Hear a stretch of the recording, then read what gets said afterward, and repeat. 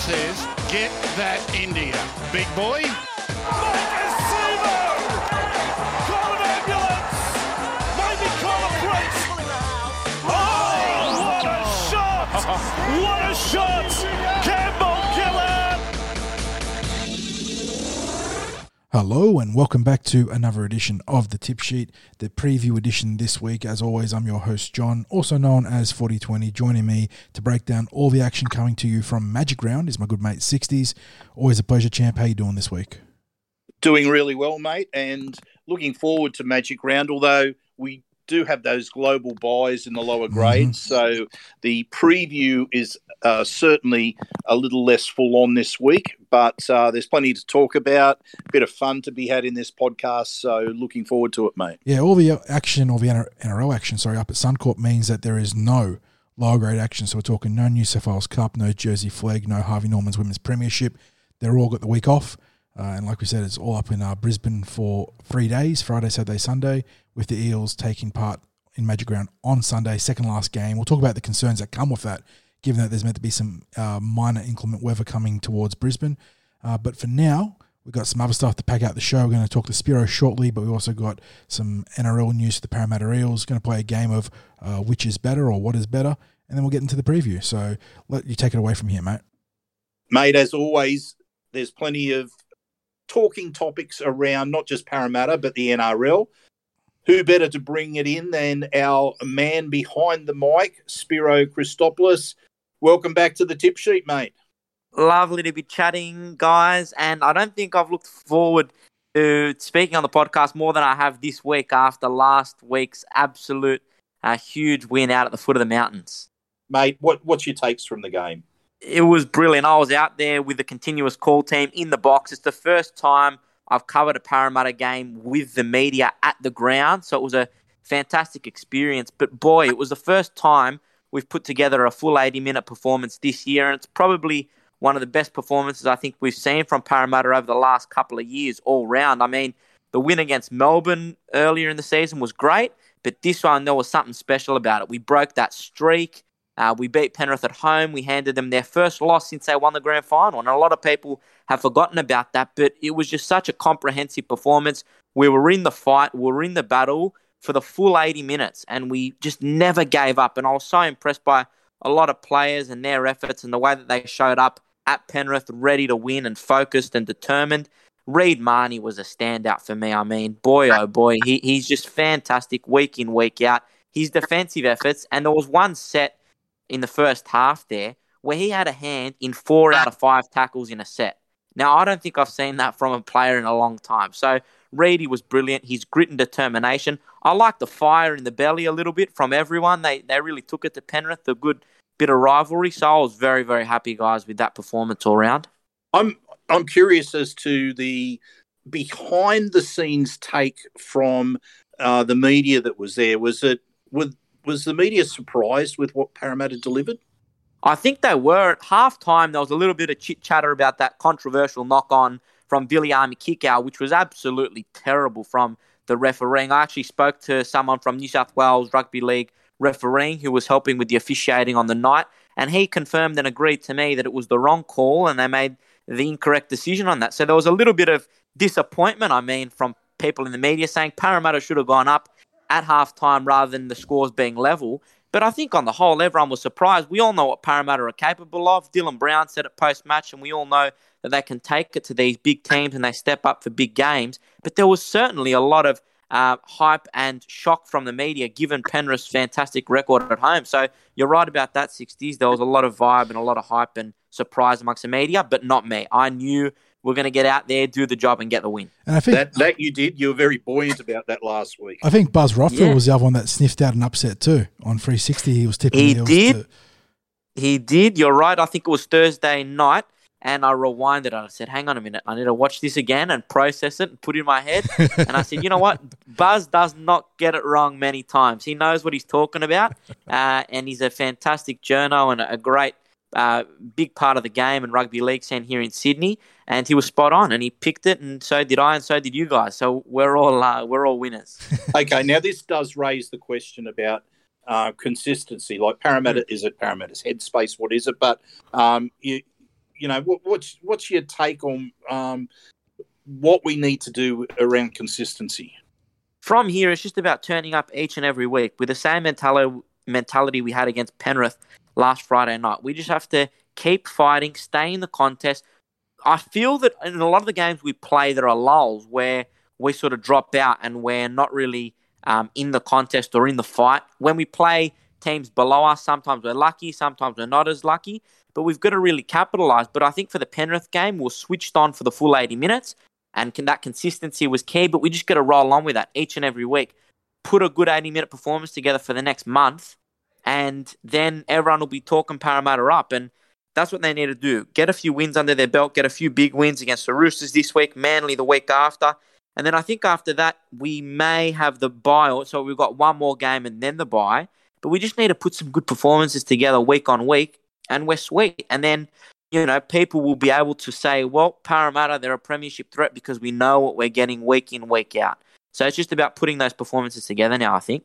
Now, mate, you drew a bit of attention to your admiration for Reed Marnie's performance, but I want to switch your focus to Ryan Matterson because he again came through with a close to best on field, if not best on field performance. It's starting to get. It might look a bit tougher for the Eels to keep him. Without a doubt, I think he's had his breakout season at Parramatta last year. He had his concussion injuries and he's had his injury plagues the last couple of seasons. But this year he looks really fit. He looks in great form, and I just think his efforts. He's really wearing his heart on his sleeve. He's playing for a contract as well. Don't forget, guys, and we all know what happens when players they've got a contract on the line. But he's just playing some great football, and that's what we've been all waiting to see from Matto. That style that he was playing at the Roosters when they were a premiership threat in 2018, and Matto was a part of that side. So it's finally good to see that form out of him. It's disappointing, the rumours that are circulating at the moment via News Corp that he could be potentially on the way to the Dolphins. Wayne Bennett's looking at recruiting him as one of their marquee men. It's a little bit concerning, but I think at the end of the day, Parramatta are going to keep him because we're letting go of Isaiah Papali'i. A bit of disappointment this week with news that Britton Nakora is probably going to re-sign with the Sharks. So we need that second rower, back rower slot filled, and I think the best way to do that is to secure Matterson for another couple of years off the back of his fine form, and as long as he's injury-free, he's got a lot to add to our side, so I really do hope we keep him. Now, you mentioned before about this being your first opportunity to be working at an Eels game with the continuous call team on Friday night. You were then able to meet a couple of Eels characters out there. Can you share right. that? 100%. And let me just say as well, it was great to be there for all three grades. I enjoyed watching a little bit of the Jersey Flegg match featuring one of my good friends, Tua Williams, who's playing on the wing. He scored a brilliant first try of the afternoon. He stormed over there, which was fantastic. But good to see a few of the young boys. I think it's Dentore Luai, who usually plays in the halves, who was at fullback. We've got some good young blokes coming through the ranks. Disappointing we couldn't get the result in that match, but a great comeback late in the Flegg. Disappointing in the New South Wales Cup, but I was very lucky to meet a few Parramatta personalities. One of them is the great Pooks. I've seen a lot from him over the years. He's a big fan of the continuous call team. He's good friends with Mark Piggy Riddell, and I went over and introduced myself, and I was glad to finally meet him face to face. We got a nice photo together. He came up to the box after the game. We enjoyed a bit of a post-game celebration. And unfortunately, there was no food that he could bear. I know that he loves his food and he usually delivers the post-match feed for the boys. But he's promised that at CommBank Stadium next Friday when we play Manly, he's going to look after us and the continuous call team. But what a great guy to have as part of your club. He comes, he puts his heart and soul in everything for Parramatta, and then he goes to work. He went from Penrith to Cumberland City Council, slept there and started a work shift at 2 a.m. as a garber. He's a machine. He's a clubman through and someone that everyone needs to get around and acknowledge his efforts. The other one was the great Bocco, Lewis Bocos, who I've admired for quite a while. His work is brilliant. He produces some great social media content for the Parramatta Eels Instagram Instagram and Twitter and Facebook pages. He's got his own personal page, Bocco6 on Instagram, and he's just an all-round great guy, and I was glad to finally meet him. We had a really good chat, and after the game, the embrace after the win was fantastic. He had just come out of the sheds. He was drooping. He had, beer and water and everything all over his lovely trench coat or Parramatta rain jacket. And, we had a great chat, and the messages and the vibe was fantastic, and met a few of the other guys as well. Kate, who works in the digital team and media team. Nick as well, who works in the photography and social media. So great to meet some of the guys, and it was a fantastic experience for me being able to work in the media with the continuous call team at the ground for a Parramatta game, and I can't wait to do it again next week when we play Manly at CommBank. Well, mate, you certainly mentioned a terrific group of people there at Parramatta, and we've known Tukes for a number of years, and Bocco's joined the club last year from I think he was working with the NRL digital team prior to that, and I can't speak highly enough about the people that you've just mentioned, and Bocco's been great to have a bit to do with his, obviously, as we do a social media page with the Cumberland Throw. He's been great for us to liaise with as the official Eels content creator. So as I said, Lukey Samet Tukes, he's a legend at that club. He's a legend at the Hills Bulls. He's just one of those blokes who just gives of himself. Now, mate, this big weekend. Magic Round. What are you looking forward to? Super exciting. I think the game that everyone's looking forward to the most is Penrith v Storm, Saturday night, 7:30. It's going to be on Channel 9, Fox Sports, 2GB continuous call team. Everyone's got it.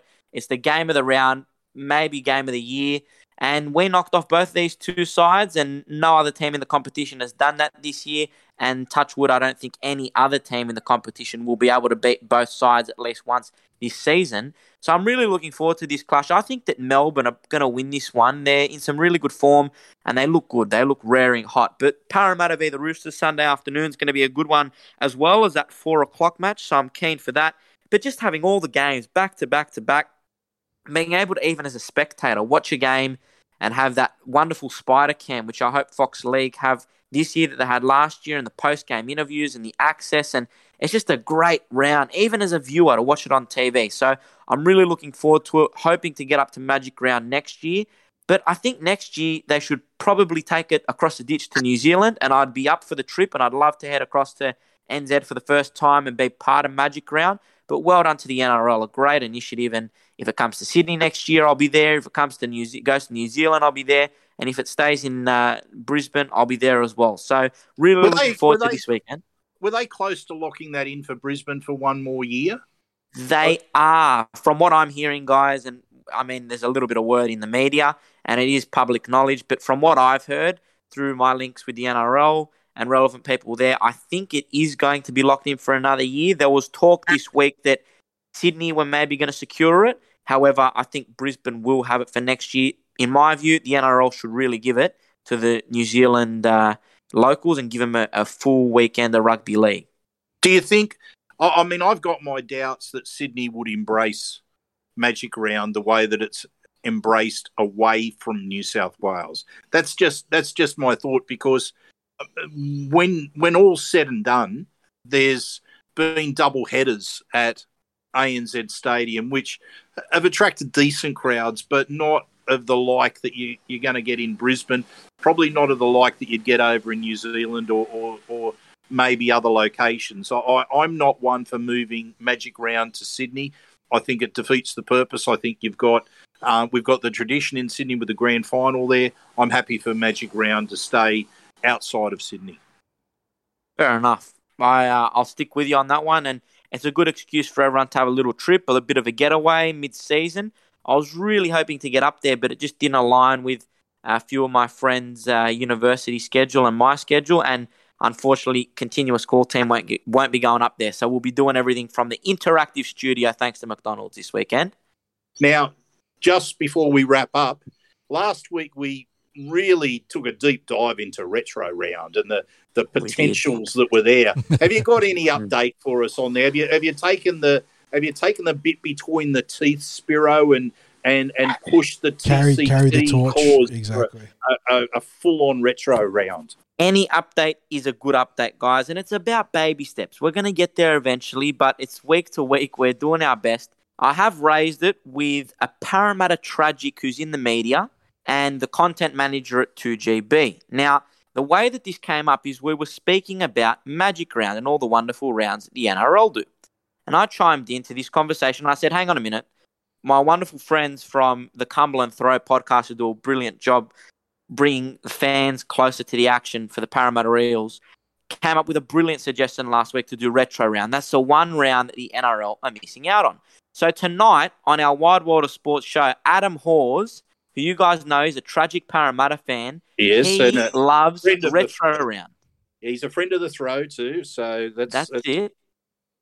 100%. So Adam tonight will be throwing it out there and he'll be putting it, getting a bit of a feel from the listeners as to what they think of retro round and about the hot dogs and the nuts and, you know, all that sort of stuff. In the shell or sugar-coated? In the shell or sugar-coated, that's the one. So keep an ear out. And Adam and I are slowly working away at it. It's a slow burn. It's like I like the Greek-style lamb on the spit. It's like that. It's going to be a slow roast. Got to build the foundations before you can get to the whole thing. And 40, I think we missed out on an opportunity because we didn't do the which is better. Peanuts in the shell or sugar-coated. That's maybe we save that for when retro round is. That's right, the retro round, which is better, exactly, because there's a whole range of then versus now, or even just then versus then sort of stuff you can talk about for a which is better retro round edition.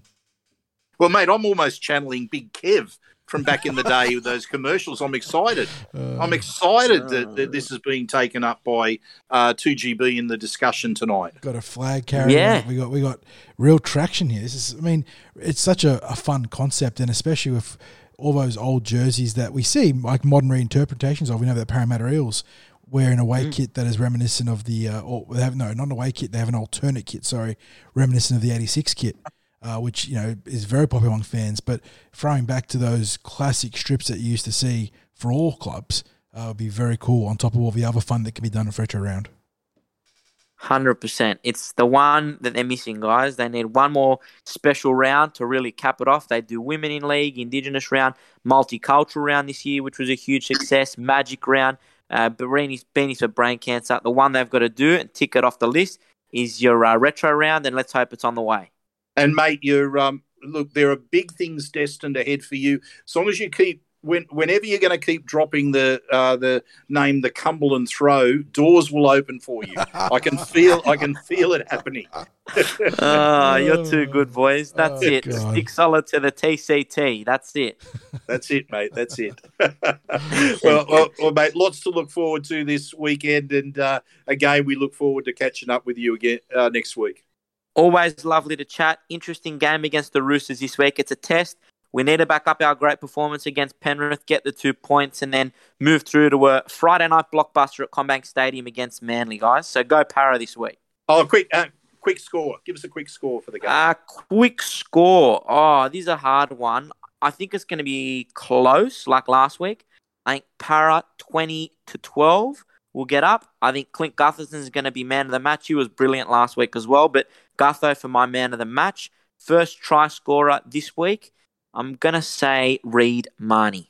There you go. There we go. You've heard it from Spiro. He's been spot on with his tips lately, especially being the one that really twisted everyone's arm to take the Eels last week. So thanks, Spiro. Before we go, just quickly, a bit of inside word. So this is a Cumberland Throw exclusive that I am actually doing tipping for Ben Fordham in the 2GB tipping competition this year. Right? He doesn't really love his footy and he doesn't keep an eye. He likes his footy, but he doesn't keep an eye on all the games and follow all the action. So he said, Spiro, you do my tips this year and hopefully we get a good result. So they threw me in round 2. Round 1, they got 1 tip out of 8. Someone just did a random selection. And then they threw me in the deep end to try and salvage it. I'm slowly crawling clawing my way back. Last week, I was a top tipster. I beat Ray Hadley. I beat David Morrow, the big man, all the 2GB announcers with my tips. I got 7 out of 8, and all thanks to that tip that I went with Parramatta. I went with my head, but I went with my heart. So I was a top tipster last week thanks to that one, guys. So you got to stick solid with the blue and gold. Mate, that'll once you name drop the Cumberland Throw, you stick solid with the Parramatta Eels, and the world is your oyster. Can't go wrong. Enjoy the weekend, guys. Enjoy Magic Round. See you, mate. Thanks, guys. And that was another excellent session of Going Behind the Mic with Spiro. As always, a big thanks to our resident 2GB specialist.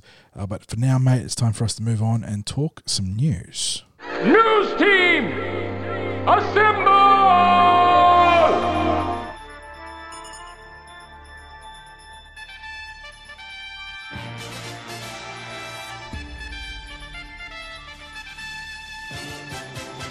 Yeah, a couple bits of pieces of news for the Blue and Gold this week, mate.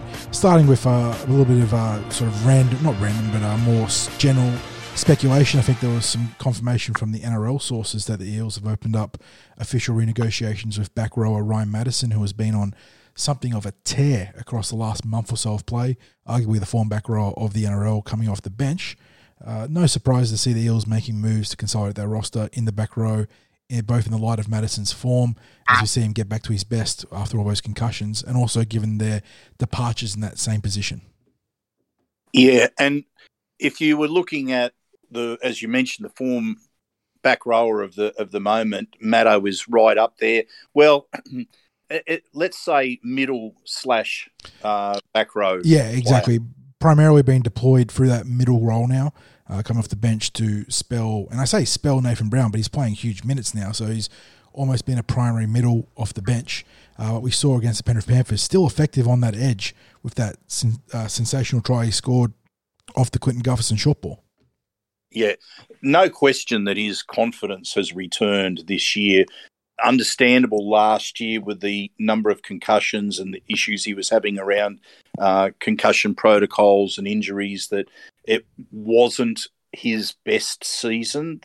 But this year he's producing the sort of form that's really his best in the blue and gold jersey. So the question mark will be interest from competitors. Yes. There's a bit of mail around about the Dolphins coming in with a fairly substantial offer. Now, if that's the case, we've seen from past experience that the Eels have a bit of a cap on what they are prepared to spend. I mean, I'm not talking about a salary cap. I'm talking about the Eels have their own internal cap beyond which they won't. Positional valuations, right? They have certain thresholds that they pay for certain positions. Absolutely. So, and that's probably the best way of putting it, a threshold on how much they'll spend for certain positions.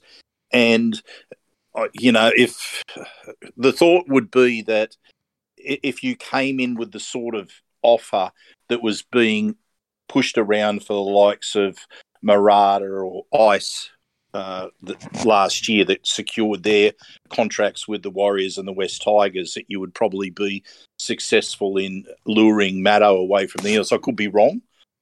There isn't any sort of mail leaking out of Parramatta with regard to this. This is all us going off what's being reported in the media and on social media. So, it's another one of those watch this space thing, because Parramatta aren't going to be talking about what's happening in negotiations. No, absolutely not. Yeah, Madison, 27 going on 28 this year.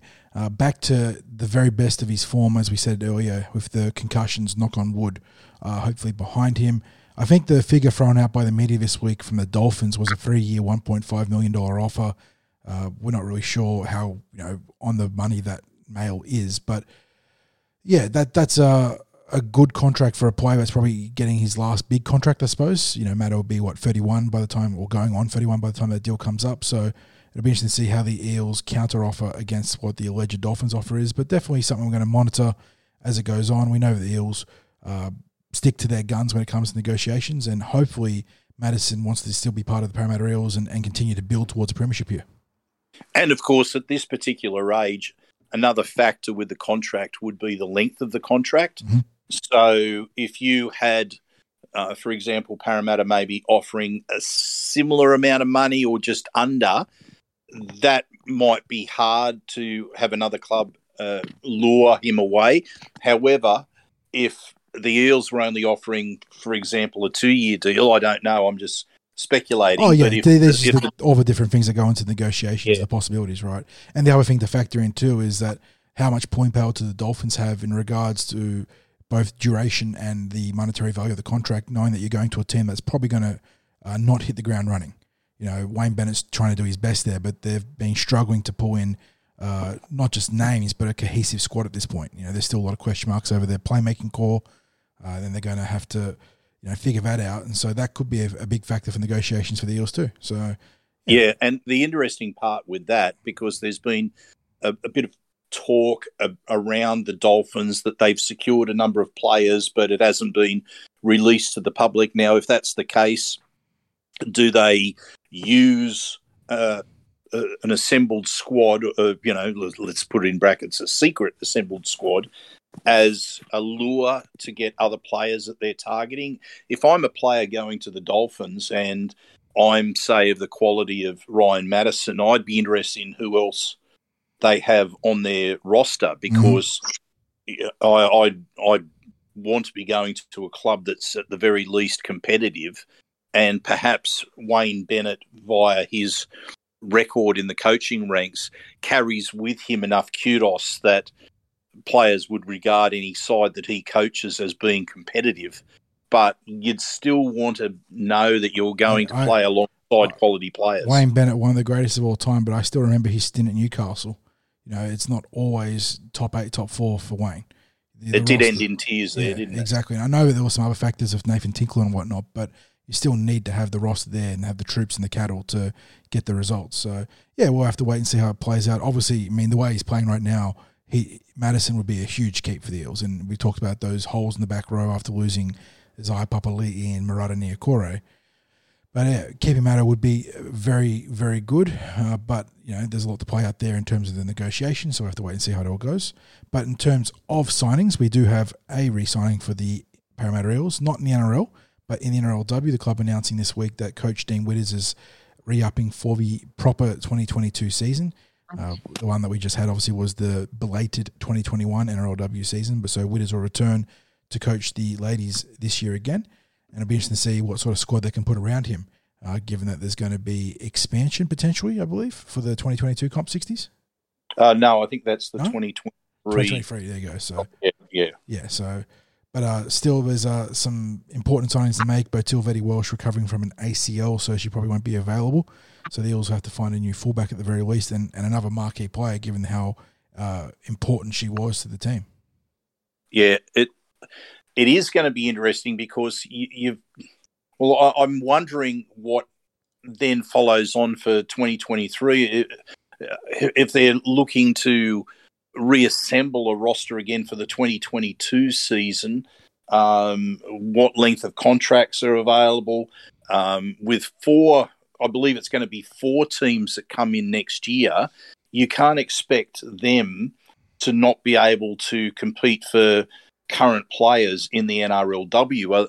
If you just left that as, that every club could lock up, every current club could lock up their players beyond this upcoming season, I just think I could be wrong. I haven't read anything about what's happening going forward with regard to those contracts, but you'd have to assume that every player becomes a free agent again. Would that be the case if they're bringing in 4 new teams? I think it'd either be full free agency, or there'd be a recruiting clause where they're able to sign. You can protect a certain amount of players on your roster, but you can't protect all your top players, and that'll allow the other clubs to go out and poach some of the top players outside of, like the top 3. I don't know. That expansion can be done a couple of different ways, and depends if it's like a protected expansion or just a full expansion. Yeah, so again, these are the teething issues for a competition that's going through rapid expansion to be able to deal with, because the success of the competition is based on its competitiveness, and if you have, as I said, 4 new teams coming in, they have to be able to hit the ground running in terms of being competitive with the top teams. And to a large extent, it was a competitive season, the deferred 2021 season that we've just had. So hopefully they get it right again. I think 4 is pretty big to bring in one season, but PVL, he's all on board with bringing everyone in. I think he was quoted as saying something like, rather than bringing in 2 and then another 2, if we've got the bids in now, let's just hand out 4 more licenses. That could. My only concern is it can stay a little bit close to what happened to the AFLW or WAFL, in that they expanded too fast and then lost a lot of the quality of their competition, whereas the NRLW had been handled on a really nice consolidative basis until now. We'll have to wait and see how that plays out. Obviously, if they have the talent pool available, and we're starting to see those pathways through the Tasha Gale and beyond the Harvey Norman's Women's Premiership, obviously, really breeding some fertile talent grounds. Maybe there is enough talent to go around to still make it a competitive tournament. And we saw this year, obviously, you mentioned the 2021 season 60s. We had the Broncos' dominance snapped. We had 2 new teams in the grand final, the Dragons and the Roosters, with the Roosters taking out the title. So, obviously pointing towards the right direction there for the competition. Yeah. So, and then we are just starting to see the first of the players who are graduates of the Tasha Gale Cup coming into a couple of the squads. How far the Parramatta ladies are away from that becoming a reality, I think we're possibly going to see almost like train and trialers, where maybe a couple of the young players might get a bit of experience in a pre-season as part of the Eels NRLW squad. That'd be exciting for those girls, and it'd be exciting for the club that they can show pathways in action in the women's game. Yep, indeed. Good to see Dean Witters back, and like we said, we're going to be interested to see how the squad is built for the 2022 season, and then obviously rebuilt again as expansion comes for 2023. Before we finish up with the news, it's a quick check-in on the injury report, 60s. I think we talked about it last preview podcast, but just going over it, Murata Niokore still on a TBA timeline to return, but there was a little bit of media speculation that he was close to returning or going to return this week. Can I just clear that up? I would suggest that the reason that speculation was around was the media were there at training on Monday, and right in front of them at the base of the hill was Murata running and stretching out quite well as part of the rehab group. And he was in the same yellow jersey that was being worn by the NRL players for their for their opposed session. So I'd suggest that the media were looking at that, looking at Murata moving, looking at the rest of the NRL players in the opposed session who were wearing the yellow shirts and probably just were trying to put 2 and 2 together. But the fact that he was separate from the others and still doing his rehab would surely be an indicator to those a little bit more au fait with what happens at training to realising he's not taking part in any sort of opposed work today. It's unlikely, but I reckon that's where the speculation came from, because there was the contingent of media there, and people would have seen all the news stories and grabs from Eels training on Monday night, and I reckon that's been the source of that. So the fact he's stretching out is a positive sign, though, which means he'll be back in the near future as opposed to a long-term TBA timeline. Another player for the TBA next to his name still was Wonga Blake, who I think it's going on a month now since he did his MCL against the Gold Coast Titans. We've spoken about it in the past 60s. Grade 3 MCLs, which are the heaviest grade, I believe, tend to carry between 4 to 8 weeks recovery. So he enters sort of the earliest window of recovery, but once again, it's one of those ones you sort of play by year to the extent that you expect it to be on the heavier side rather than the lesser side. Obviously, him coming back will be a big boost to the back line. Elsewhere, we've got Solomoni Naiduki due back next week in round 11. Micah Sivo, He's got still an open window between rounds 12 to 14, but it's good to see him back on a timeline now. And obviously we won't be seeing Ray Stone and Hayes Dunster again in 2023. But yeah, that's the injury report there, mate. So Eels slowly getting their troops back. In the coming weeks should see a few more names coming back to the fold with the likes of Murata and Wanga in particular before Micah gets back too. Yeah, and of course the other interesting fact there is that from round 11 onwards, the Eels are able to select the second players tier and development players. Yep. Outside those top 30. So if there are those that they're interested in using, then that's where we're going to start to see it. And this came back to the question marks about Parramatta's selections and the movement of Dylan Brown into the centres rather than elevating a player outside the top 30 into the NRL squad. It was a short-term issue, and I was all for if they weren't committed to an upgrade for any of the players that were there, then I was against the club using that as a short-term solution. Then they'll be available from round 11 if they have an issue.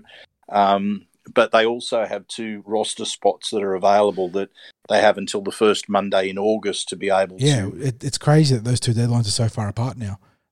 We're so used to June 30 being the deadline for any roster additions, but now round 11 you access to a full quota of second-tier players. And we know that the Parramatta Eels have got some handy talent in their New South Wales Cup team. So we saw last year Kai Rodwell made a very impressive club debut in round 24, round 25 against the Penrith Panthers.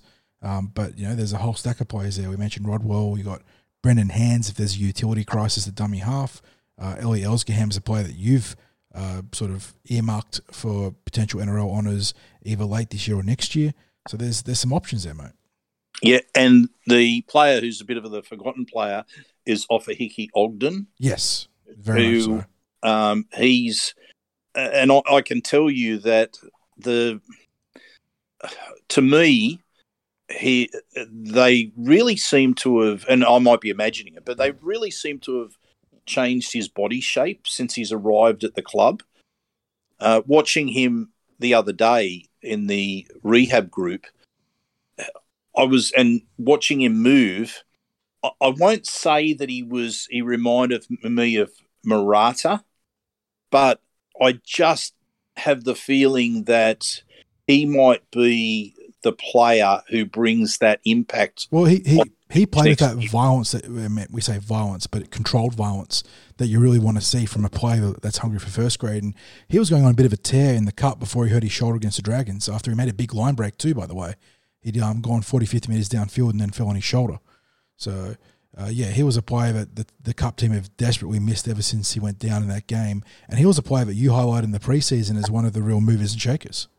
Yeah, he was somewhere where, because I knew that there was those roster spots that were available, I said, how long will the Eels be able to ignore what he's likely to produce? And injury, of course, curtailed the impact that he was having in the New South Wales Cup. And it's been, how many weeks has that been now? That must be about 5. Is that about 5 weeks or something now that he's been out of action? Dragons game, so Titans was 4 weeks, which means the Dragons would have been about 5 or 6 weeks, right? No, it would have been even more maybe. Give me 2 seconds here. I'm just going to have to quickly pull up the draw. So the Titans has been a month, and then you go back. No, it was 5 weeks. There you go. So that was the week before the Dragons. Yep. So, he's been out of action for a while. Obviously, because he's not a top 30 player, you're not privy to suspension injury reports the way you are with the full-time contracted players. But he's part of the rehab group, which means hopefully he's back soon, because he was, like I said, going on a real tear in Cup and was one of those players that really looked to cut above. Like, not just, good for Cup, but like dominant for Cup, which is what you want to see from those sort of guys. Absolutely. And they've also had Kai Rodwell under suspension for a couple of weeks. So they'll be looking forward, the Cup team looking forward to getting him back into the action. So when we've talked about the the injury crisis and how it's affected the NRL team, it's cascaded down through the lower grades as well, because every time a player's required for first grade, be they, in this instance, they've all been top 30, but you have to remember that the New South Wales Cup team is also filled with top 30 players who weren't selected in the NRL team. And basically, the more that you are able to fill your New South Wales Cup team with 10 to 12 NRL squad members that aren't required for first grade, then the better off you are. Now, if you look at the Penrith team last week, I believe the only player that was unavailable across their top 30 was Sorensen. Correct, because I got Leota and Brian To'o back, so yeah. Injury luck just plays such a huge part on going deep into the postseason, doesn't it? And we saw. So I'm assuming they are also sitting on 28 players. I haven't double checked it, but they'd be on 28, 29 at the most. Every club's keeping spots up their sleeve for late additions. Madness, exactly. We've just seen it happen so many times in the last few years. That mid-season player transfer market really heats up approaching that deadline. Yeah, so assuming that they had 28 players that were available there and Sorensen out, you and I can't remember whether they kept a fresh 18th player or used one of the ones that played in the New South Wales Cup. I'm assuming they used someone from the New South Wales Cup as their 18th player. That's just off the top of my head. But you're then looking at them having the potential to put 10, 11 players in their New South Wales Cup team who are part of the NRL full-time squad that hold an NRL contract. And unfortunately, the Eels weren't able to do that because they have so many players that were missing from their NRL contracts. So, as I said, the injury crisis cascades through the lower grades, but coming out of it in the next couple of weeks, where we'd like to think that Parramatta starts to move towards being able to get some of these players back, even players on second-tier deals, like here's another forgotten name, Tony Mata'ele. Yes, I've been waiting for him to come back since hurting himself in the preseason. Another player that was quite impressive during those early workouts, but he did an injury late in the preseason process, hasn't been able to take to the field yet. He's going to be another big boost for the club when he gets back onto the field. Yeah, I think he's looking at about round 12. My apologies for anyone that's listening at the moment. Finding quiet space here has been at a premium, and one of the pet teals that I have has decided to go through his whistling repertoire. Yeah, authentic Aussie bush background noises. That's what we'll bill it as, mate. It's, just a bit of Australiana. So I might just, while we're recording this, I just might relocate myself into a position away from said feathered friend and see if we can make sure that we don't get that background noise. The bunkers interfered with the game. They're intervening. They're calling for a relocation protocol assessment. And we'll have a short break, mandatory respite here as we find a new location for 60s. No, all done, mate. All done. There we go. See, the bunker process here on the tip sheet, flawless. No dramas, no controversy. We identify a problem and we fix it. That's it. Alrighty, we mentioned in the start of this episode it's going to be very light on the previews this week due to that global bye underneath all competitions below the NRL. But in light of that, we're going to play a little game of which is better, mate. We've got two gladiators entering the arena, one on one side, one on the other, and we're going to compare which one is better. And we're going to see if there's any controversial takes to come out of this. And we're going to start with that food theme that we started with our last game, where we talked about our ideal or fantasy fast food menus. This time, I'm going to ask you, which is better, pancakes or waffles? Look, I'm just going to make this quite easy. I reckon it's been rare in my life that I've had waffles, so I'm just going to go straight for the pancakes by default. Yeah, I'm the one that actually penned this one in the versus column, and it's funny because I'm not a big pancake or waffle man.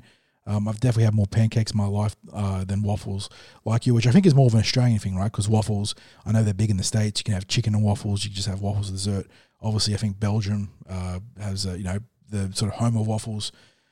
I like the idea of a waffle, that idea of it being nice and crispy on the outside and then soft and doughy on the inside. But yeah, the fact that I don't think I've had a very, very good waffle in Australia. It probably leans me towards pancakes. Mate, the way you were describing it, then you were almost talking me into to flip sides. Yeah. But no, I'm gonna stick with that. I've made the rare trip to Pancakes on the Rocks when it was first of all the Sydney location, but we do have it nearby at in Western Sydney at I think it might be technically Westmead, but I'd call it Northmead, down on Bryan's corner of Bryan's Road and Redbank Road there at Northmead. So it's nice and close here. Even being there that close for as long as it has, I reckon I've been in there 2 times in the time that they've been there. Not disappointed by any means, but just not a dessert sort of person in terms of looking to have a meal that's pancakes. So, but I am still going to go pancakes, mate. Yeah, so we're both settled on pancakes for that one. Let's flip it over to the footy now, and this is one of the almost, it feels like eternal debates when it comes to the modern product. Golden point versus extra time. Which is better, mate? I am not a massive fan of the golden point, and that's probably shaped by Parramatta's performances in the golden point. I'm probably not a fan of it because it all comes down to teams setting for field goals. Mm-hmm. And I feel like setting for field goals is the type of football that rugby league tried to move away from when they reduced the value from 2 points to 1. Yeah. And teams like South Sydney, who had the great Eric Sims, who could kick a field goal from anywhere, would work their play around jumping up by 2 with field goals. And, of course, back then the try was only worth 3 points. So why wouldn't you go for field goal if it's... It was just a mathematical proposition, right? Yeah. Oh, yeah. It's just mathematically. And I think to myself, I can imagine what the football would look like these days if the points difference between a try and a field goal was only 1 point. You can imagine how many field goals would be kicked in modern day rugby league. Mm-hmm. So I'm not a fan of golden points, so I'm going to say the full period of extra time. I feel like I'm going to be using the same logic I use of pancakes versus waffles. The idea of golden point is fun. And when golden point's at its prime, there's an element of franticness and almost controlled chaos that, sort of can elevate the product, but invariably just comes down to a field goal-a-thon, right? And you just got 2 teams taking pot shots from mid to long range, setting up all the blockers and escorts that you can, the wall and whatnot. So, yeah, I'm not sure. I don't know, because extra time, yeah. With extra time, would you have it play until a result or just a mandated period of time, then it's a draw after that extra time period? Mandated 5 minutes each way, and then it's a draw. And because I think there's enough people out there who still aren't opposed to 1 point for each team, and I think you probably satisfy the footy purists by... I also like having the team that gets scored on given the right of reply. I feel like having the 1 point, settling it all can also be an anticlimax, what has often been a really competitive game up until that point. Well, if you look at that famous grand final between the Broncos and the Cowboys, where the ball was dropped from the kickoff in the golden point, and bang, we're like 60 seconds into golden point, and the field goal's going over, and that's it. It's decided, and it was basically that's all the Cowboys were interested in doing as soon as they got the chance. Was in that particular scenario, you then have 9 minutes to give Ben Hunt, a huge amount of redemption, right? Obviously in the grand final, you got to play until a result, so it'd be like 5 minutes and 5 minutes, then another 5 minutes, if the score's still locked up. But yeah, it could add so much to the narrative of that game by itself. Yeah, if you're a fan, as you said, of complete chaos, because that's almost what it is for a lot of teams. I don't throw Melbourne into that because Melbourne, they will have always literally been the experts at working play with authority and management towards getting a field goal. So there was no surprise that that's what they were going to be throwing at an opposition. But Melbourne aside, yeah, it's just chaos out there for the Golden Point. And I don't like it. I'm not a big fan. I was at first, I liked the prospect of it, like you were talking about, but and maybe I've been coloured by Parramatta's results in Golden Point, but I'm not a fan of it. All right, so extra time prevailing here, and which is better? Let's go to one of the modern trends that we've seen in pop culture, and that's the rise of comic books as a sort of film medium now. Marvel Cinematic Universe, or the Marvel roster versus the DC roster. So we got Marvel obviously being the one that's risen to prominence more in terms of the film industry, been bought up by Disney very quickly, and you're talking about sort of heroes like Iron Man, Captain America, Spider-Man, the whole X-Men roster, Thor, so on and so forth, all the Avengers obviously, versus the DC universe, where I think probably the headline act there, one would be Superman, who is the ultimate vanilla hero that's sort of set the superhero industry ablaze. And then you had Batman, you got the Flash, Green Lantern, Wonder Woman, who else is there? Aquaman, Green Arrow, Shazam. Who you got, mate? It doesn't have to be a power level thing. It can be just preferential heroes. Sorry. What universe of superheroes and supervillains are you taking? Well, apart from the fact that Marvel could never quite get Howard the Duck perfected, and I will put my hand up and say I enjoyed the Howard the Duck comics, mainly because the identifying with someone who's trapped in a world that wasn't of his creation was, it just rang true to the human spirit, even though it was a duck.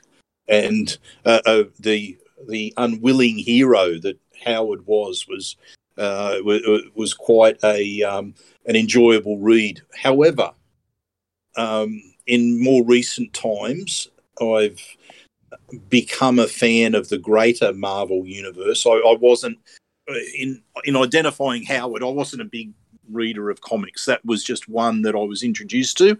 I liked it. I liked the humour. I liked the plot lines that were there in the Howard the Duck series. So I used to read that, but I didn't read anything beyond that. I wasn't a big comic reader. But as I said, more recent years, enjoy the Marvel cinema experience.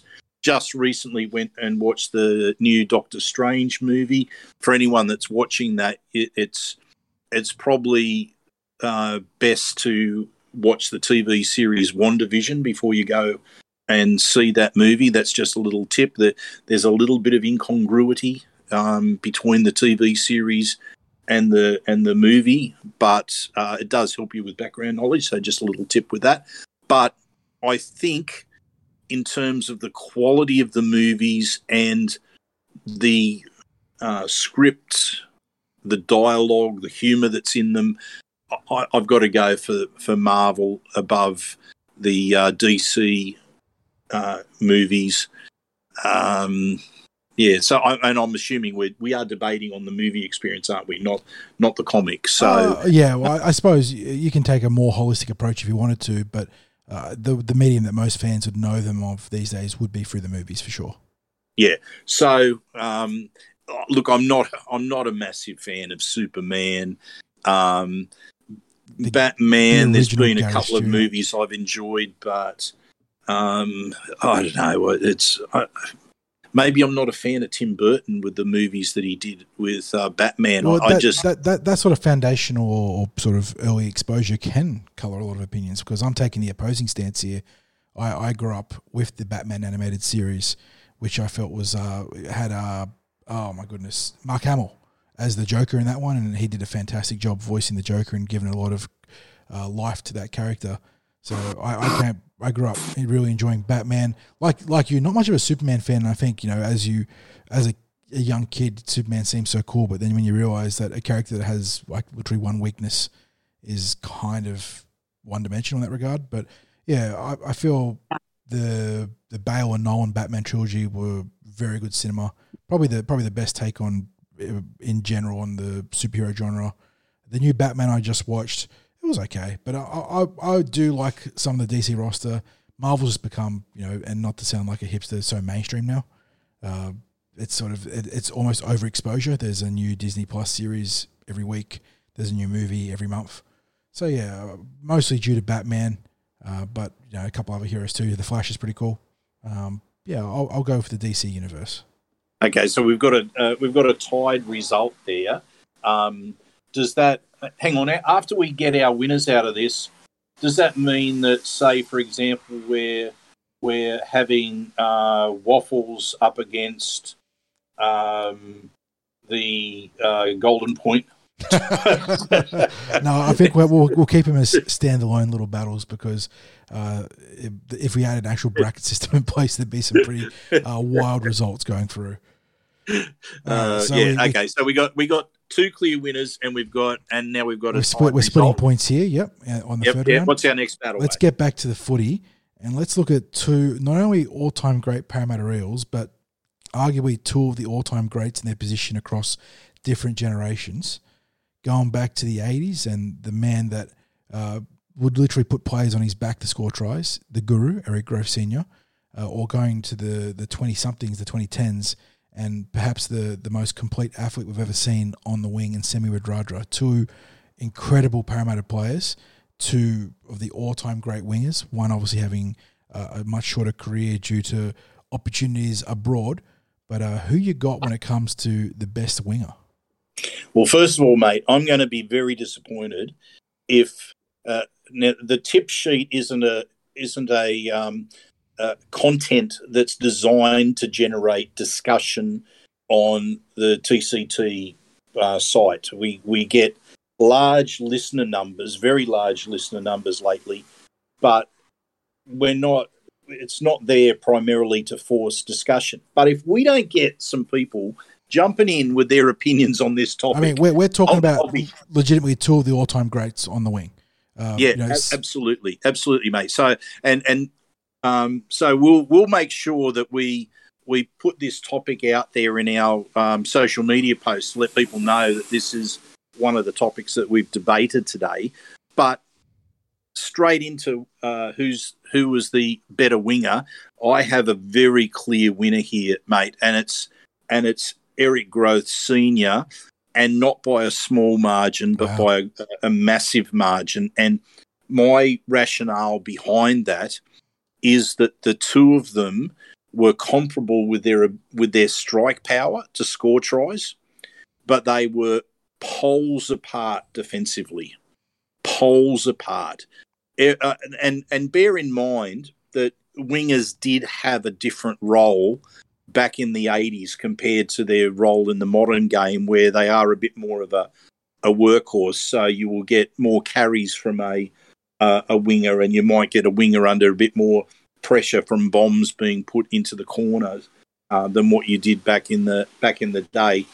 But Eric Grove and his capacity to make defensive decisions was far superior to that of Semi. Semi was an unbelievable attacking player, but some of his defensive reads and decisions were astounding for someone who was such an incredible player. I'll just pick two things out for you. First of all, Jordan Rapana would have had matches against Parramatta circled on the calendar because he owned Semi every time we played Canberra. Semi would give Jordan a little bit of space on the sideline, and Jordan Rapana would say, "Thank you very much," and score literally every time that we played the Raiders. The other instance I want to pick out is, well, I think there were two that I should pick out, but I'll go for the one against the Broncos where we put 50 on the Broncos. I'm not quite sure what year it was. Was it 2017, I think? Yeah, and the Broncos ended up getting up to around 30 points in that game, but the final try came after the siren where the Broncos, I think they had a scrum win and went out wide, and they kicked it towards the sideline. And bear in mind, the siren is gone, all that Semi had to do was to tap the ball over the sideline or kick it over the sideline. He attempted to pick it up, running backwards with a bouncing ball, missed it. The Broncos picked it up and went and scored.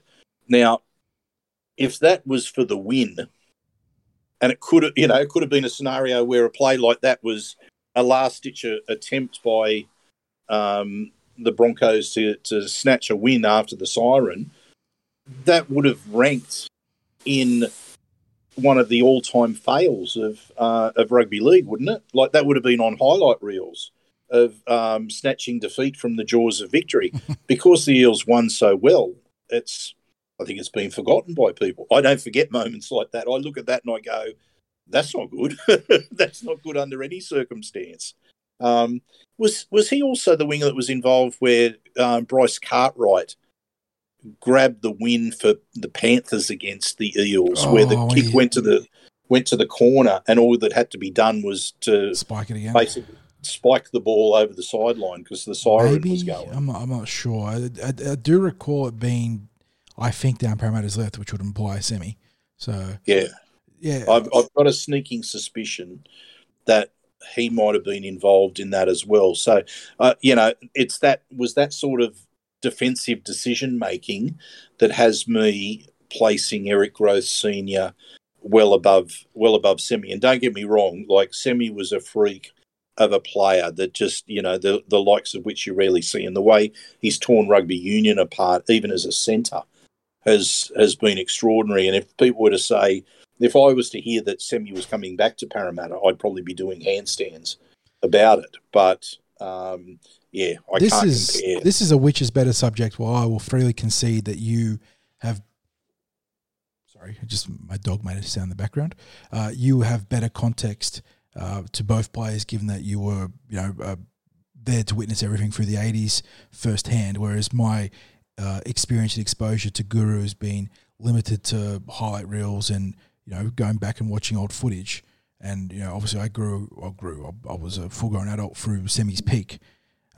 My argument for why I would take Semi over the Guru is that Eric Grothe was a freak, and I think we talk about athletes in the past and how some of them wouldn't always hold up to the modern game because everyone's bigger and faster. I think the Guru is someone that if you put him into a modern training program, he'd dominate. He'd still be an absolute freak. And talking to the ex-players really validates that point of view to me, as we have with other tip sheets. But he was a freak in a time when there was a lot of everymans in the game, a lot of honest toilers and guys that really worked hard but weren't necessarily as athletically inclined as the modern game. Semi, on the other hand, was so far better than any other winger, at least offensively, in a time where every player is an athletic freak. Everyone is jacked up, twitched up, runs faster, hits harder, goes longer, than they ever have in the NRL era or before that. And he still was so far and above untouchable when it came to at least defensive football than anyone else. And I suppose that really stood out to me. And that would be why I would suggest maybe Semi might be better in the which is better stakes. I will concede that Semi's performances, in light of him being a complete rugby league novice, would elevate him a little bit higher. I would probably have him as my second winger now, in retrospect, although I still have that soft spot for Neville Glover. Mm-hmm. It's going to take a bit for even Semi to displace Neville Glover. 82 tries in 94 games as well.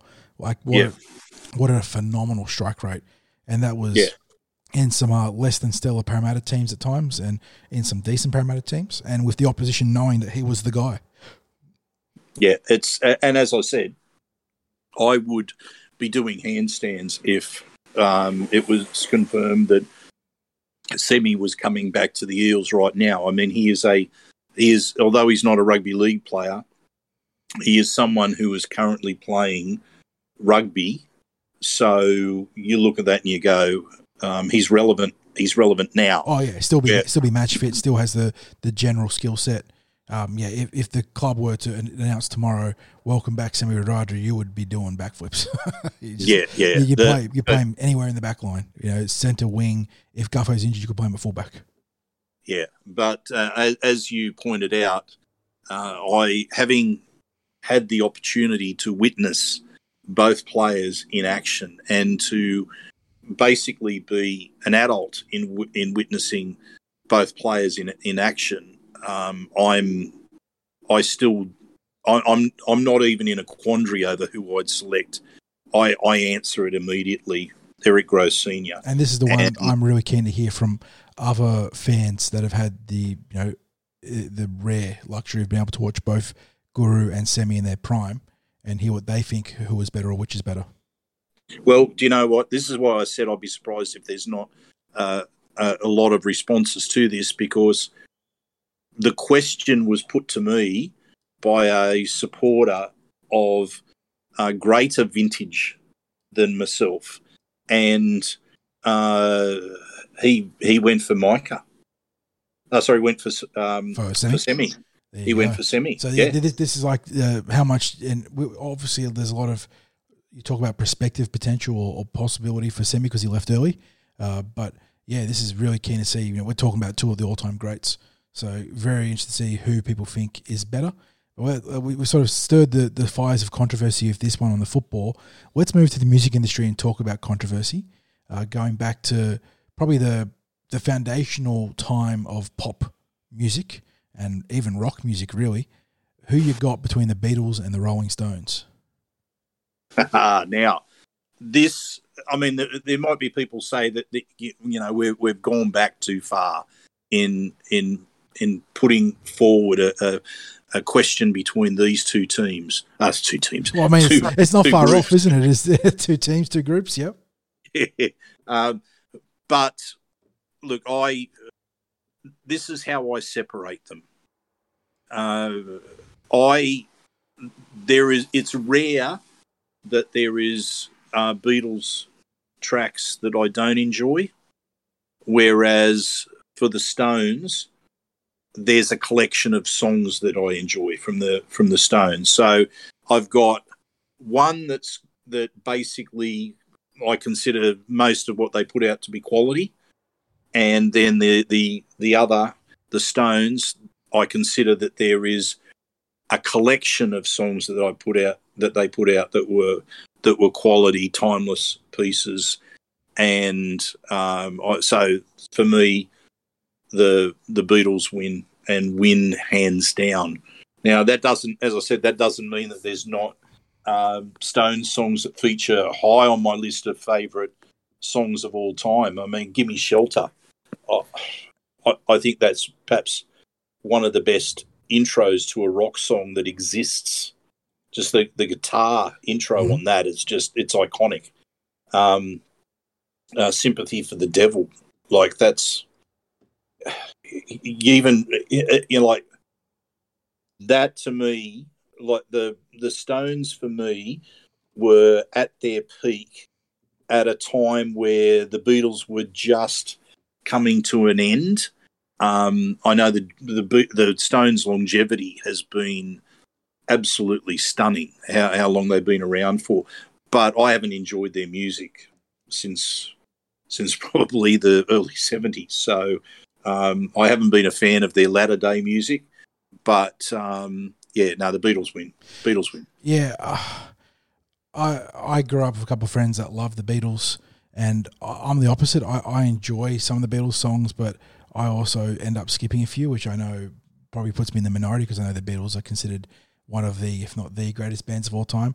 Whereas for the Stones, I'm a bit more of a rocker, so there's just like so much of stuff that I have on playlists when I'm doing anything around the house, going out, sort of just chilling. Can't get no satisfaction. You mentioned "Sympathy for the Devil." What else we got? You can't always get what you want is like one of those ones that it always pops up in pop culture in terms of like movies and TV shows for that poignant moment where a character goes through something big and they don't get what they want but they get what they need. They've just got a lot of great stuff. "Jumpin' Jack Flash" is another real good bopper for me, and not so much their rendition of it, but I feel like "Wild Horses" has inspired a lot of good covers. Yeah. Beast of Burden.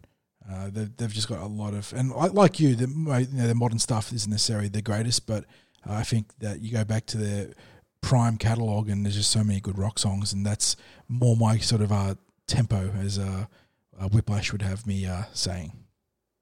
Mate, I think I might have to introduce you to some Beatles tracks that maybe you're not quite as familiar with. My skipping tracks with the Beatles just tends to be basically anything that Ringo sang. is Ringo just catching strays on the tip sheet. and that's not to say that I'm not a fan of Ringo Starr, because I am. I think he's the people who criticise his drumming don't realise what he provided for the Beatles, but some of the songs that he was given to sing. Look, I'm not a country and western fan, and some of the stuff he was given were either novelty songs or songs that verged on country and western, and that's not my bag. So I did tend to skip some of his stuff, but everything else, and I reckon I could pick out Beatles songs which are possibly less well known, that weren't album tracks, and I don't know if they weren't necessarily rarities, but maybe you're not quite as familiar with them, 40. I might have to shoot them your way. Then again, it mightn't be your cup of tea. Like I said, I had some pretty big Beatles friends going through high school, and I listened to a fair bit of stuff, and it's not like it's bad. I do enjoy it. Just like I said, the Stones play more to my rock roots, and I know the Beatles did have some rock tunes as well. But I feel like the Stones sort of were the forerunners of a lot of the music that I enjoy now still. Yeah, you're not a fan of songs like Rain from the Beatles? Yeah. No, like I said, I do enjoy some of the Beatles songs. Just I just feel like the Stones resonate more for me in general. Oh, yeah. Well, look, if we all had similar taste, wouldn't it be a boring existence? And this is one of those which is better ones where, like we said, music is so subjective that I could definitely see the Beatles coming on top, but I would imagine there'll be a few other Stones fans like me in the comments.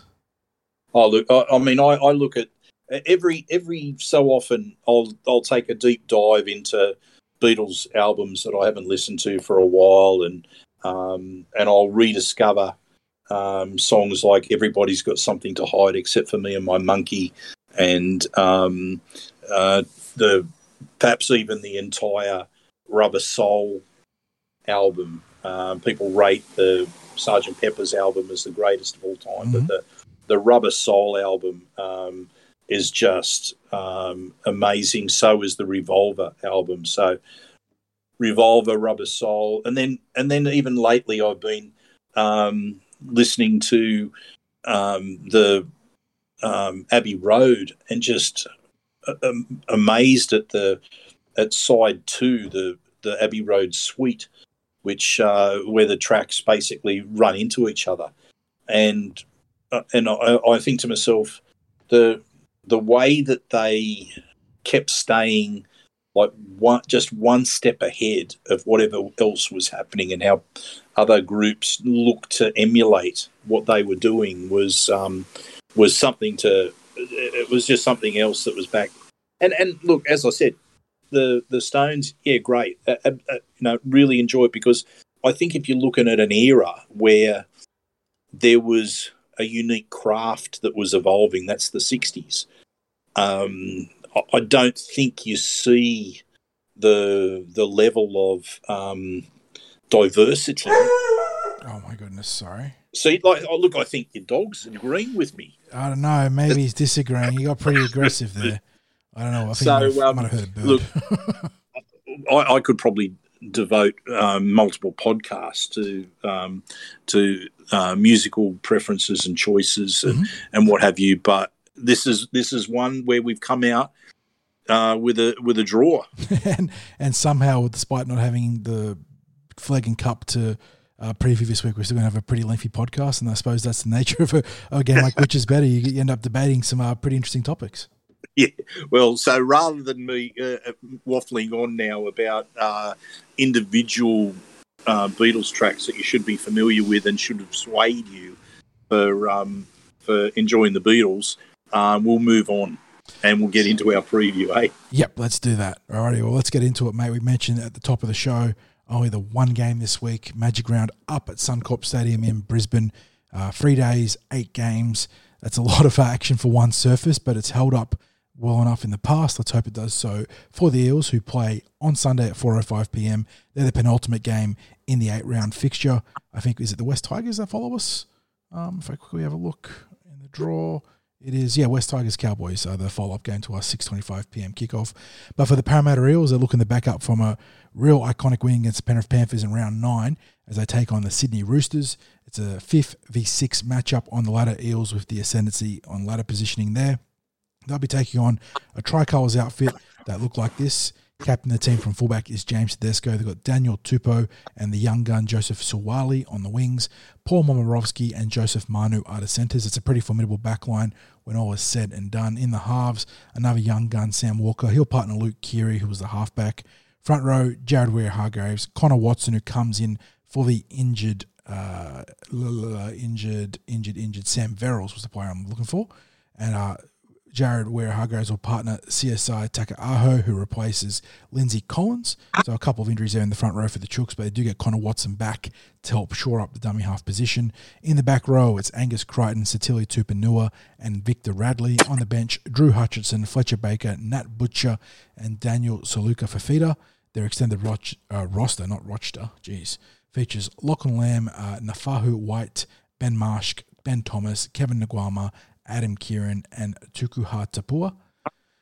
For the Eels, they're going to be unchanged from the team that took on the Penrith Panthers. Like we said, there was a bit of speculation that Marata Niokore might be back, but you explained why the media got to that realisation, 60s. There was a bit of speculation that Sean Russell might be rushed back into the team. I suppose that could still happen given he's part of the 24, but for now, the Eels look like this with Quinton Gufferson captain the team at fullback, Hayes Perriman, Bailey Simonson on the left and right wings respectively, Will Penaseni and Tom Opicic in the centres, Dylan Brown, Mitchell Moses, the 5'8" and halfback.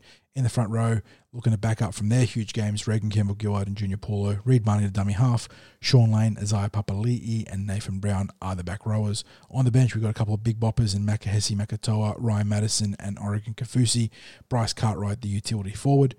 Extended roster, Wiramu Greg, Jake Arthur, Mitch Rain, Sean Russell, who we mentioned earlier, Samuel Oizu, Eli Elsgaham and Brendan Hands. Main referee, Adam G, Touchies, Phil Henderson, and Casey Badger, Ashley Klein in the bunker. Yeah, and this is going to be a big, big game. Both teams, I think consistency or lack thereof has been a theme for both the blue and gold and the tricolours, while the Eels bottomed out to the West Tigers and I suppose more recently North Queensland Cowboys. The tricolours have lost to the Bulldogs, the Dragons, and the Newcastle Knights this year. So some really bad losses both teams. Arguably the Eels have had the higher highs in their defeats of both the Melbourne Storm and the Penrith Panthers, both of which were away trips for the Parramatta Eels. But like we said, both rosters looking to find more consistency. We know the Roosters have been plenty capable of it in the past, given that they've won 3 premierships under Trent Robinson.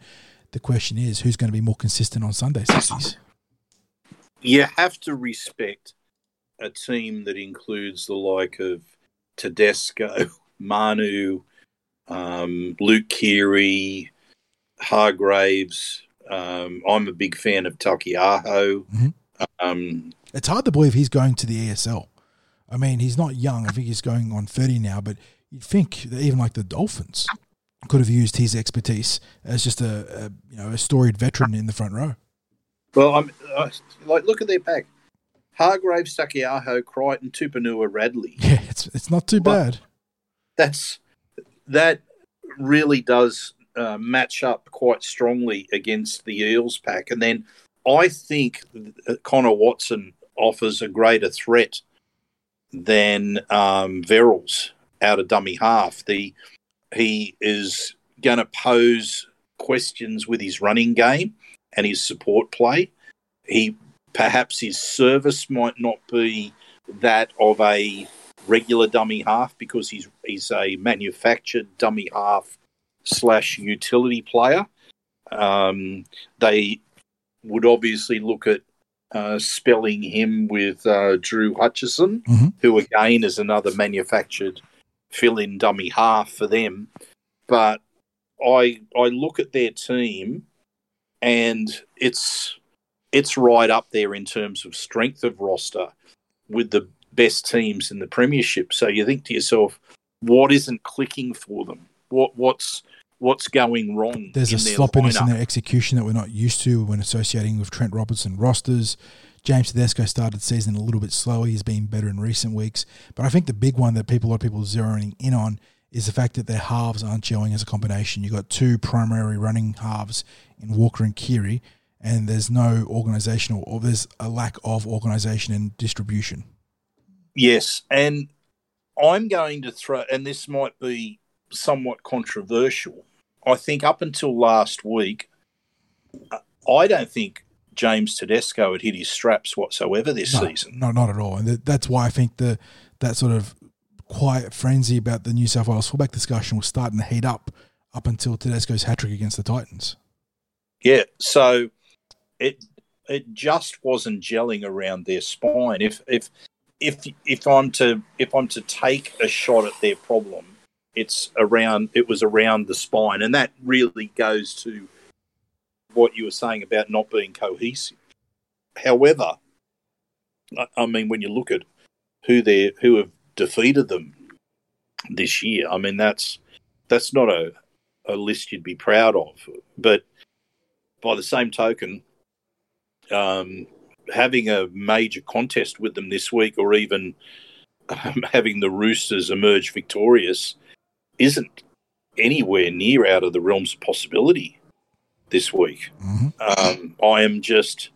I'm very wary of a team that has that many quality players. Oh, you look at that roster, exactly. And we talked about the inconsistency of both the Eels and Roosters, but you just know that if they get it together, they're going to be premiership caliber.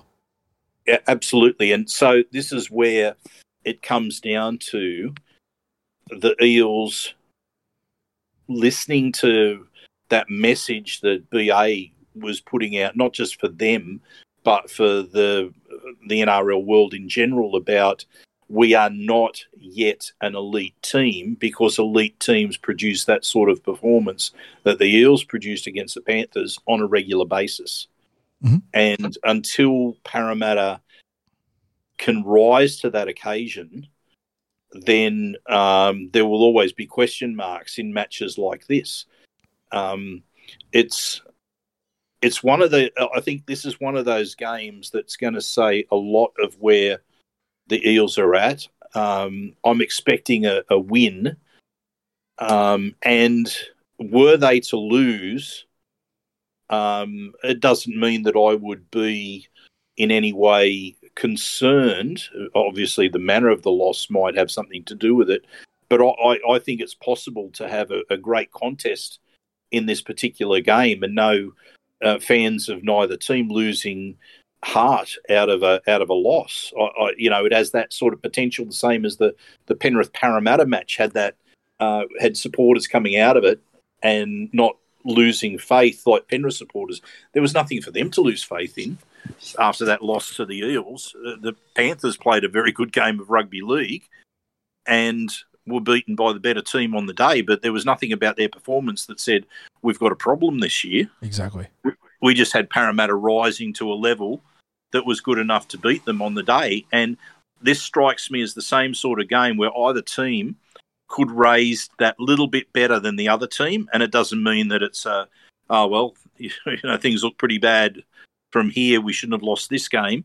I don't think either team, if both teams play to their potential, that's the sort of game that we can get, where both supporters come away happy with how the team performed. But again, I come back to, it has to be that sort of game from Parramatta this week. We can't afford to go back into that inconsistent application. No, you got to get through your completions, play your systems. We talk about this all the time on the tip sheet when it comes to previewing, because Parramatta are now a team where if you take care of your business, invariably you're going to win the game.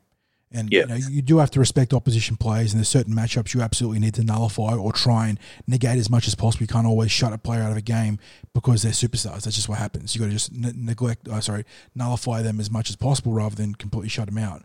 But for the Eels, you want to get back to or continue to pound the rock up the middle, use that, you know, just dominant middle rotation of Junior, Reg, Brown, Madison, and then you got the complementary pieces in Makatoa and Kafusi.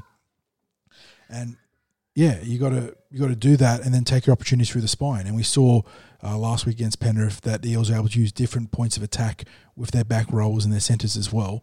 But I think this is a game where you're going to see Mitchell Moses and Dylan Brown and Quinton Gutherson and Reid Marnie too need to be at the forefront, because just look at that roster we talked about. They've got an incredible back line. They've got a highly experienced and effective forward pack. You know, they haven't got a big weakness on paper. You just got to play good football across the park. Yeah, and if you look at Parramatta's first two tries against the Panthers, they basically came from unstructured play, where the Eels were based in the Panthers quarter line, and you had a couple of players taking a shot and getting the offload away. So for that first one, you had Will Penasini, who had a bit of heads-up footy where... Saw kick out down. Yeah, kick ours down on the ground. It's the last tackle. So, you know, put that in context. You got the 19-year-old centre on the last tackle, hits the ball at the try line, knows that Gutho is there, and manages to get that flick pass to him for the try. And then in the Reid Marnie penalty try, you had Sean Lane hitting it up the blind side, and then Reid backing up on the inside again. The flick offload from Sean Lane, and Reid gets given the penalty try due to the interference from Jamin Salmon.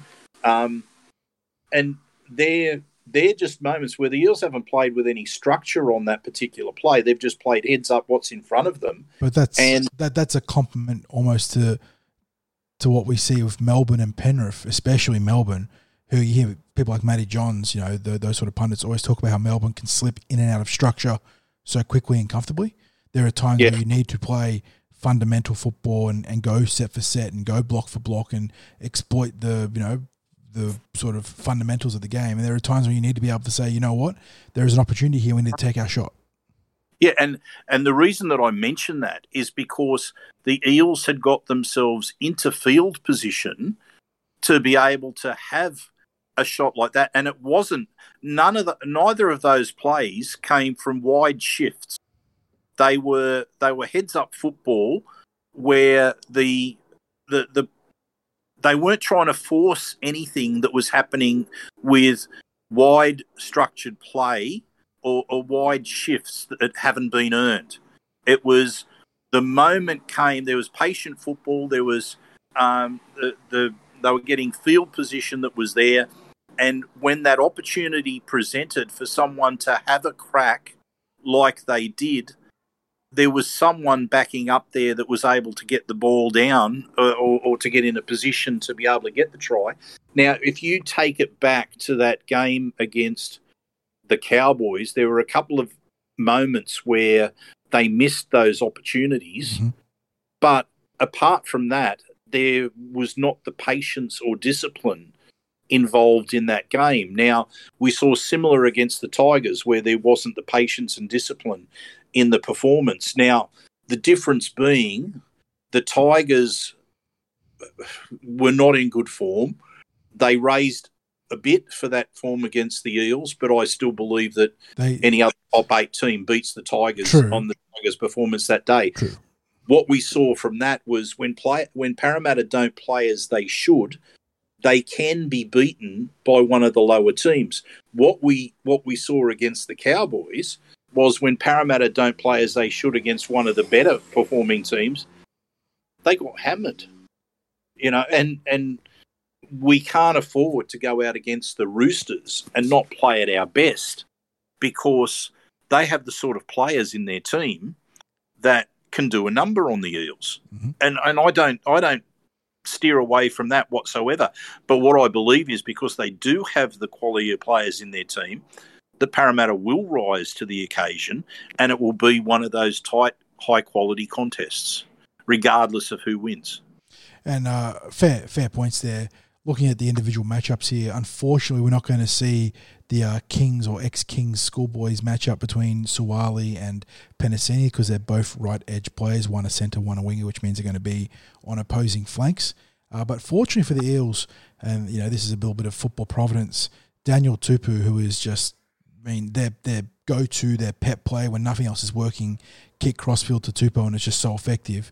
That matchup will be against Bailey Simonson. He plays left wing for the Roosters, which means he's up against the right edge of the Eels. And if that was up against Hayes Perham, that would have just been all day, I think. And they're still going to go up against Simonson with Tupou, who just is a phenom in the air.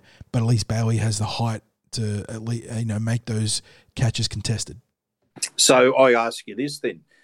Do you think they're likely to throw the play towards Suwali, who in himself is a physical specimen and will have an advantage over Hayes Perham? That edge is, if I get this right, it's Suwali, it's Manu, and is that the Crichton edge too? Or is that the Tupanua edge? I can't recall which I think the right side is Crichton's side. Well, I could see a lot of traffic going down that side then, yeah. I'm pretty sure Tupanua plays on that left. Yeah, so you're right. I think you are spot on about that. So no, I said left. Yeah. Tupanua plays on there. Well, yeah, yes, you're right about the left, but you're not left about the right. Who's on first? Who's on first? What's on second? How's on third? That is a classic, though. I do love that skit. But yes, I could see the Roosters absolutely going down their right edge aplenty in this game, and that means that Hayes Perham, or if there is a late call up for Sean Russell, which we haven't spoken about, I don't know how much of that is a factor, how confident they are after him only having 80 minutes of football under his belt to come back into first grade. Whoever is there, they're going to get targeted for sure. Yeah. Now, my apologies if you're getting a bit of noise in the background now.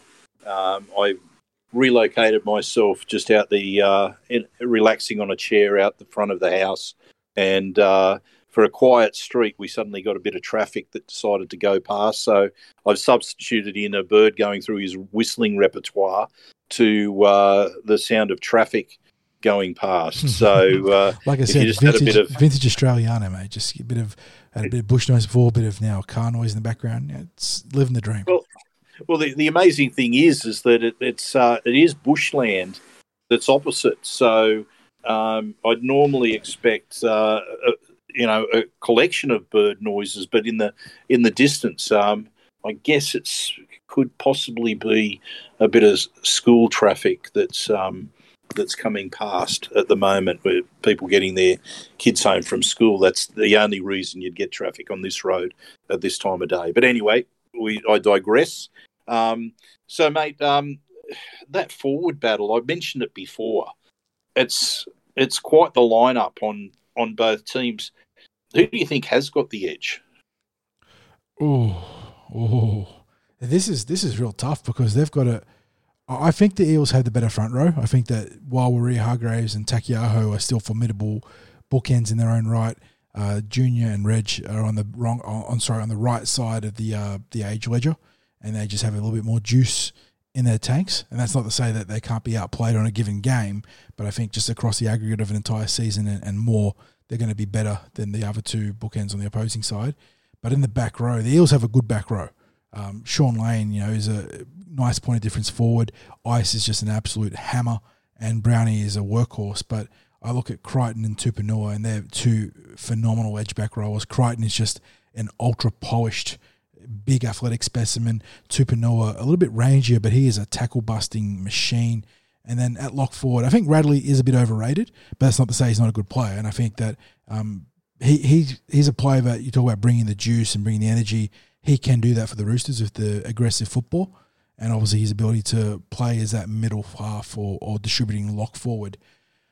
I think if you're talking about a player to lift a performance, if it's down a bit or the energy levels are down a bit, then you're looking at a player like Radley to inject that. Like you, I think he is somewhat overrated, but only from the perspective of being considered a representative. Yeah, level exactly. forward. He is still a plus first grader, but can absolutely influence a game between two great teams. So if I give the Eels the nod in the front row, I don't think it's unfair to suggest that the Roosters might have the slight ascendancy in the back row just because I think Crichton and Tupanua, and Crichton in particular, just raising that floor so high. But the wild card here is that Ryan Madison comes off the bench, and I think you're looking at those two benches. You're talking Hutchison, Baker, Butcher, Saluka Fafita, Makatoa, Madison Kafusi, and Cartwright. And I think Madison is the big plus one to that sort of formula. Well, that was going to be my next question to you, was how much the benches will be contributing to the result of this game, because the Eels bench is not at its strongest without Marata Niukore. However, you do have, as you've mentioned, someone in the sort of form that Ryan Madison is in. You've got a couple of workhorses outside of him in Makatoa and Kaufusi, and then your fourth component of the bench in Cartwright is someone that BA has indicated that he's giving minimal minutes to. Now, he's capable of producing a magic moment, which we saw in the game against the Dragons with that freak pass, and that we also saw when he created the only try against the Cowboys with the blindside. Yep, exactly. So he's got that sort of mind that's set towards playing what's in front of him, and rather than necessarily being a structured player. But BA he's reluctant. He likes to have his back rowers play 80 minutes. He doesn't like to replace them if they don't need replacing. He obviously doesn't see Cartwright as a player to come on and give a significant rest to one of his back rowers. He obviously doesn't see him as a middle. He's got the other three players there as middle rotations. So, like you, I think Maddo gives us an edge over the Roosters bench. Maybe that tips the forward battle slightly in the Eels' favour. I come back. I have concerns about the return of Connor Watson, because I do rate someone with pace and the self-belief to back themselves running out of dummy half. Verrills is obviously the better distributor from the base of the ruck, but Watson can ask a lot more questions, I think, of fatiguing ruck defenders. That's my concern. And we are 2 weeks after that Darwin game. It's sort of like when you're going through a tough exercise regime, if you haven't been to the gym or involved in training for a while, and then the physical impact hits you a few days later. It's not dissimilar with with a tough game where it doesn't always hit a team the very next match. Like a team can be fresh for the next match, but 2 weeks afterwards there can be that flow-on effect of a really tough, physically draining encounter. And for the Eels playing in Darwin, that's really what they went through up there. And for anyone that hasn't read the bumpers up that I've just dropped earlier today, or I should say Thursday, because we might not put this tip sheet up till Friday, but I raised the question of the value of the Darwin trip. So if you've got thoughts on that, definitely jump in, add your thoughts to the bumpers up column. But I do have concerns with how we now travel up to Brisbane after doing the trip up to Darwin with the heat, and what eventuated there, the way we had to lift for that Penrith game in only a few days. We played 4 games in 18 days over that period up to the Penrith game. That was a big physical toll on the team. We've had now a 9-day turnaround coming into this game. Now, does that work in our favour? We certainly feel like we needed the rest, but are we going to see any sort of physical letdown for the team? Are we going to see anything where you can see the toll that's been exacted on them after that particular period of a month of footy in 18 days? Yeah, and so I mean, this is Parramatta. Parramatta just came off their first non-6-day turnaround. No, this will be Parramatta's first non-6-day turnaround. Sorry, in a month, right? So that hopefully plays into our hands.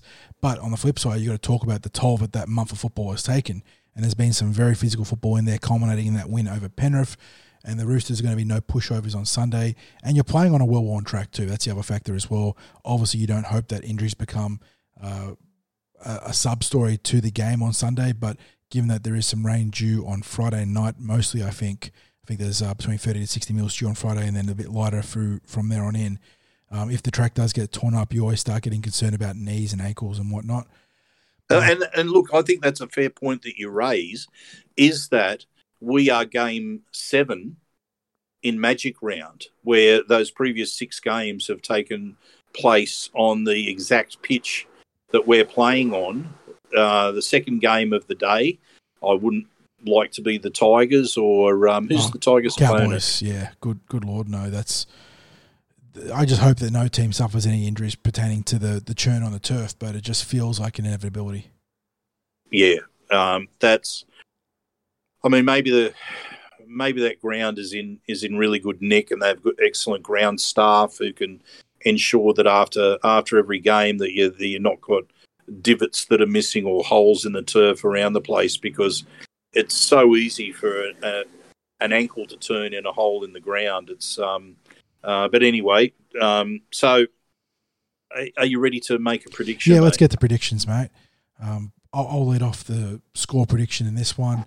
A lot of people, when we're chatting to this, like to my mates, were predicting a torrid, a tight affair, given the conditions or the supposed conditions and the fact that the Roosters will play us tight. I went for a little bit of a bolder, I'm not crazy bold, but I went for a more open game, Eels prevailing 24-12. Okay. I'm going to go for a similar sort of result to what happened at Penrith. I'm going to say the Eels 26, Roosters 24 as the result. I mean, you take those wins even if it's only 2 points. Yeah, I in all honesty, I just think it's going to be a game that's going to... Well, I suppose if I'm predicting 26-24, I'm talking about 50 points scored in the match. So it's a relatively high points tally in a game.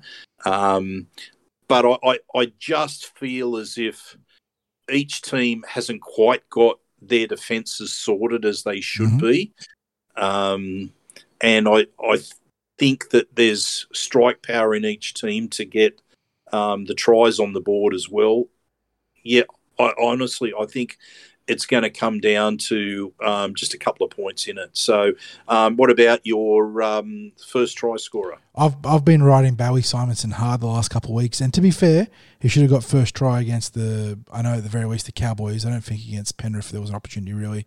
So knowing I'm going to do this, knowing that he'll probably score first try this week, I'm going to move away from the poor man and let him score the first try for once, and I'll go to Mitchell Moses with a nice little show and goal or maybe even a chip kick with a bit of heads up footy. Well, this is where Mitchell Moses is probably in trouble because he was my tip as well. There we go. So we're both on the Moses bandwagon for FTS this week. I think that'll be pretty cool to see if we can both get it right.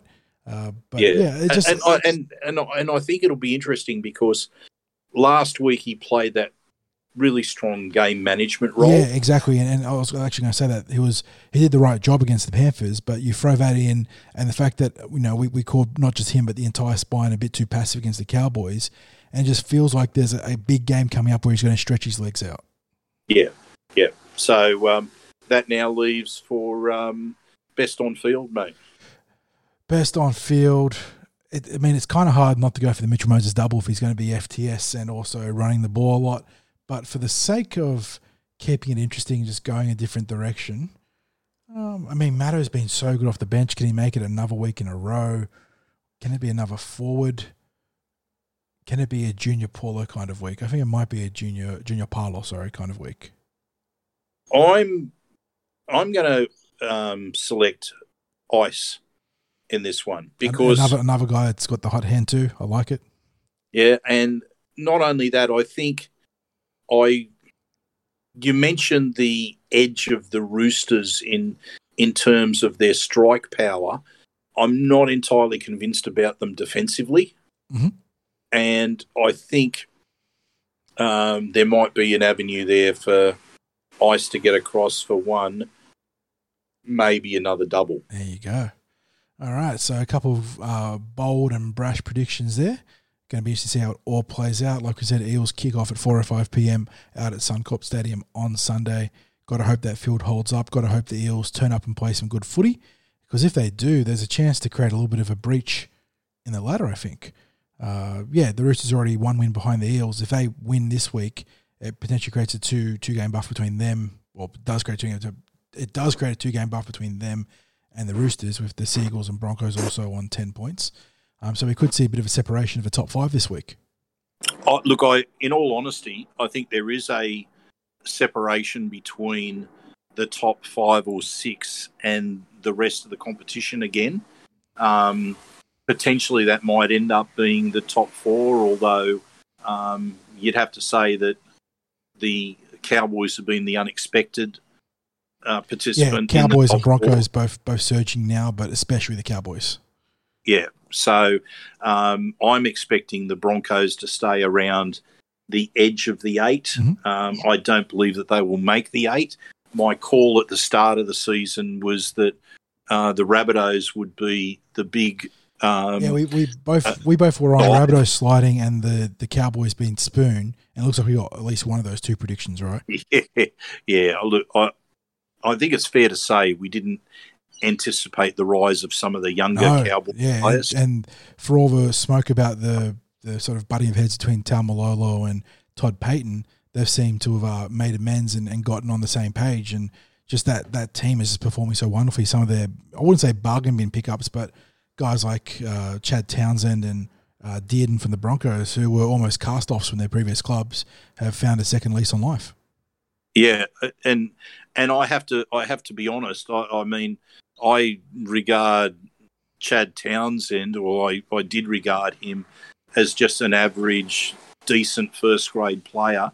Dearden wasn't on my radar as a player, as a first grader at all. But there is still a lot of water going that bridge. Cowboys playing great football now. The season is a marathon, not a sprint. So I have to wait and see how they finish when all said and done at the end of the regulation season. But that's probably why I said that. It's top 5 at the moment. That there's a bit of I think a class difference between in the division.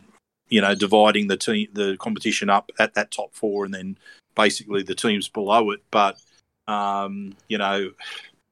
if it stays as 5, I'm probably going to be surprised still, because I'm still surprised by the Cowboys. Giving them their due, they are doing everything right in the context of the first part of the season, the first third.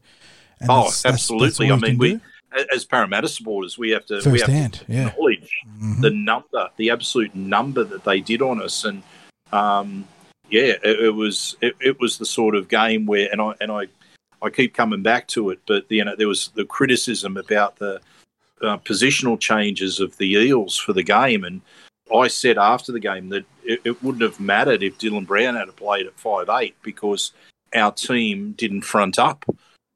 They just didn't. Exactly.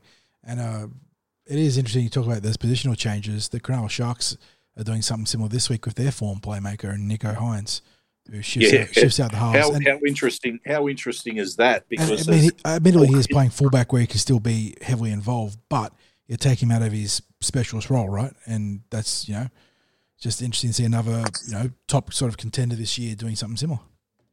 Well, Paul Kent did get into that on NRL 360, where he raised that supporters weren't getting stuck into the Sharks for their changes that they brought in, and they brought in Braden Trindle into the halfback role in moving Nico Hines out of that fullback role. And, you know, you have to think to yourself, well, have they got no other option around that other than moving their number one performer out of his favoured or his most successful position? And as you mentioned, he has been a fullback. There's no question about will he go okay there. The question is moving him away from the position that's causing success for the team.